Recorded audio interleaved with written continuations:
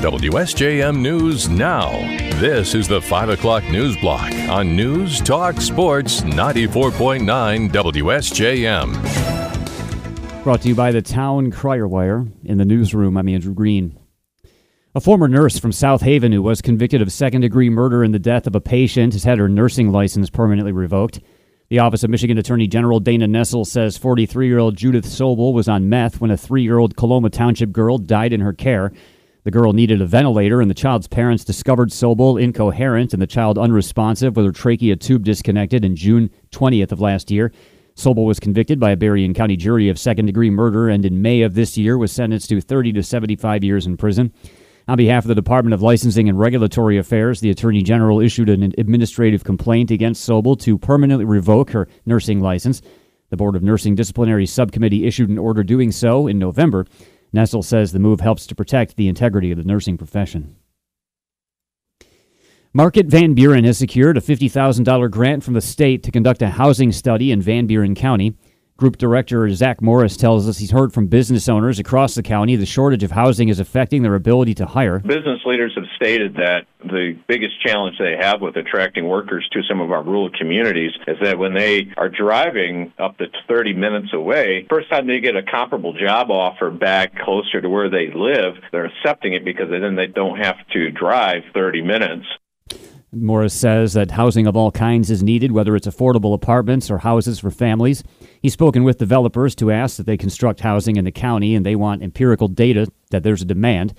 That's why the study's being done. Market Van Buren is teaming up with Van Buren County for it. What we do is at about $100,000 expense to get the study done. So we went to the county, and Van Buren County helped us with the other $50,000.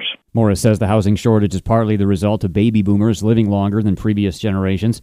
While that's not a bad thing, it does mean housing for younger generations is scarce. This is the first such study done in the county, and it should be finished by the end of summer. A grant of $150,000 is going to the city of Bridgman to renovate the restrooms at the Waco Beach campground. The grant comes from the state's Recreation Passport Grant Program, which is funded with 10% of state Recreation Passport revenues. Bridgman Recreation Director Sarah Ball tells us the restroom building at the campground is getting old and is in need of an update. We're going to steer to make this more ADA compliant. In the scope, when we applied for the grant, is to have a designated parking space, because right now we don't have one, and then to make more of the stalls ADA compliant too, because we only have one. Ball says visitors to Waco Beach and Bridgman deserve better accommodations. The grant is a match, so the city will have to contribute another $150,000 to the project. It could get started in the next 2 years. The governor's office announced nearly $2 million in Recreation Passport grants this week. Also receiving a grant is Watson Township in Allegan County. It's getting $150,000 for development at Seven Generations Park. The Benton Harbor Planning Commission has granted its approval to Project T, a commercial and residential development planned for the site of the former Mercy Hospital. At a meeting last month, planners gave conditional approval to the site plan. Then at a meeting this week, they heard from consultant Paul Lippins the conditions have been met. We're comfortable releasing those conditions from the site plan approval process and having them part of the engineering review of the construction documents. Among other things, the Planning Commission wanted the plans for Project T to account for easements, paving materials used on streets, and fencing.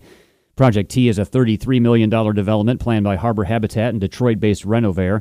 It's expected to include more than 70 units, some of which will be apartments in a 4-story building and others to be houses. Ground could be broken next year. United Through Motherhood, the group that donates diapers to organizations in need throughout Southwest Michigan, has started a new drive to raise $10,000.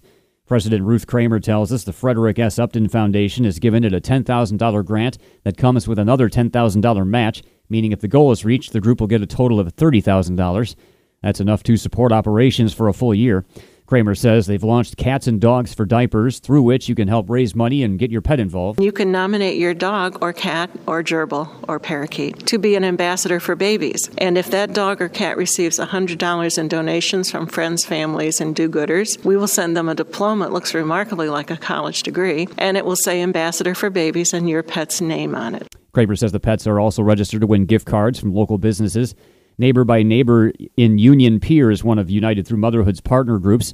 Director Carrie Haskins tells us they serve a lot of families in need of diapers. We help people who are low income, and diapers, formula, pull-ups are just not always in their budget. So they really struggle to afford these necessities. United Through Motherhood gives diapers by the thousands to 10 organizations in Berrien and Van Buren counties. You can donate or enter your pet into the Cats and Dogs for Diapers contest online. We have a link at our website. The United Way of Southwest Michigan is now taking nominations for its Volunteer Leadership Awards and Youth Scholarships.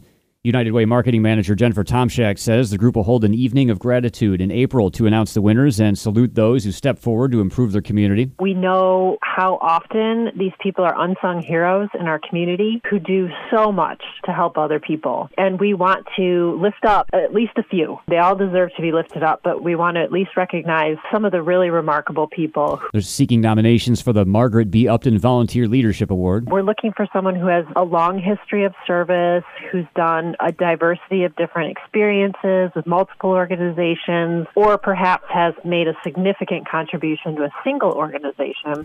Tomczak says they're also looking for nominations for the Judge Susan L. Dobrik Volunteer Leadership Award for Cass County, also seeking someone who has a long record of service in the community. Additionally, high school seniors are invited to apply themselves for Volunteer United Youth Scholarship Awards of $1,000. One will be awarded for each county the United Way of Southwest Michigan serves. We'll have a link to the nomination pages at our website. Workers in Michigan, like servers and bartenders, up to a minimum wage that's the same as all other workers in the state.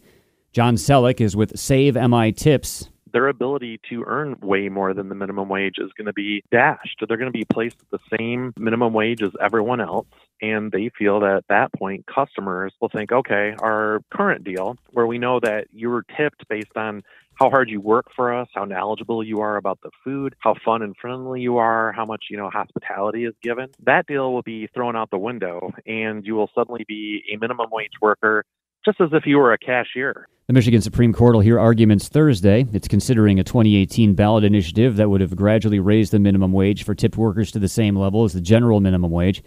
Because the minimum wage as of January of next year will only be $10.33 an hour, that would represent a major pay cut for many restaurant servers. WSJM News now continues with your Bloomberg report.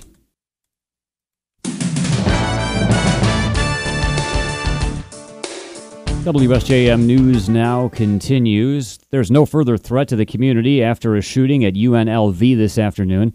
That's the update from police, who report that the shooter is now dead. ABC's Alex Stone has more on the heightened security concerns in the hours after the shooting. Harry Reid International Airport has a ground stop right now. Aircraft not allowed to leave for Las Vegas. We don't believe they're departing out of Las Vegas either at this point, because the airport is so close to what's unfolding. We know that there were police helicopters over the area, one of the reasons why they did the ground stop. Israeli forces are battling Hamas militants across Gaza in intense fighting that's prevented the distribution of vital aid in much of the territory and brought some of the devastation and mass displacement seen in the north to the south. As the focus of the ground offensive moves down the Gaza Strip and into the second largest city of Khan Yunis, it's further shrinking the area where Palestinians can seek safety and pushing large numbers of people toward the sealed-off border with Egypt. On the Gaza side of the border, makeshift shelters and family homes are already overflowing, and many are sleeping in the street. ABC's Inez de la Cuetara has more from Tel Aviv. The IDF very much pressing on in southern Gaza. We understand they are now in the heart of Khan Yunis. They say that Hamas militants in Khan Yunis were instrumental in terms of planning out the October 7th terror attacks. Khan Yunis is especially important because it is the hometown of two of Hamas's top leaders. The IDF won't say whether they believe those two leaders to actually be in Khan Yunis, but there were reports earlier today that they had encircled the home of Yahya Sinwar, who is the top Hamas leader there in Gaza.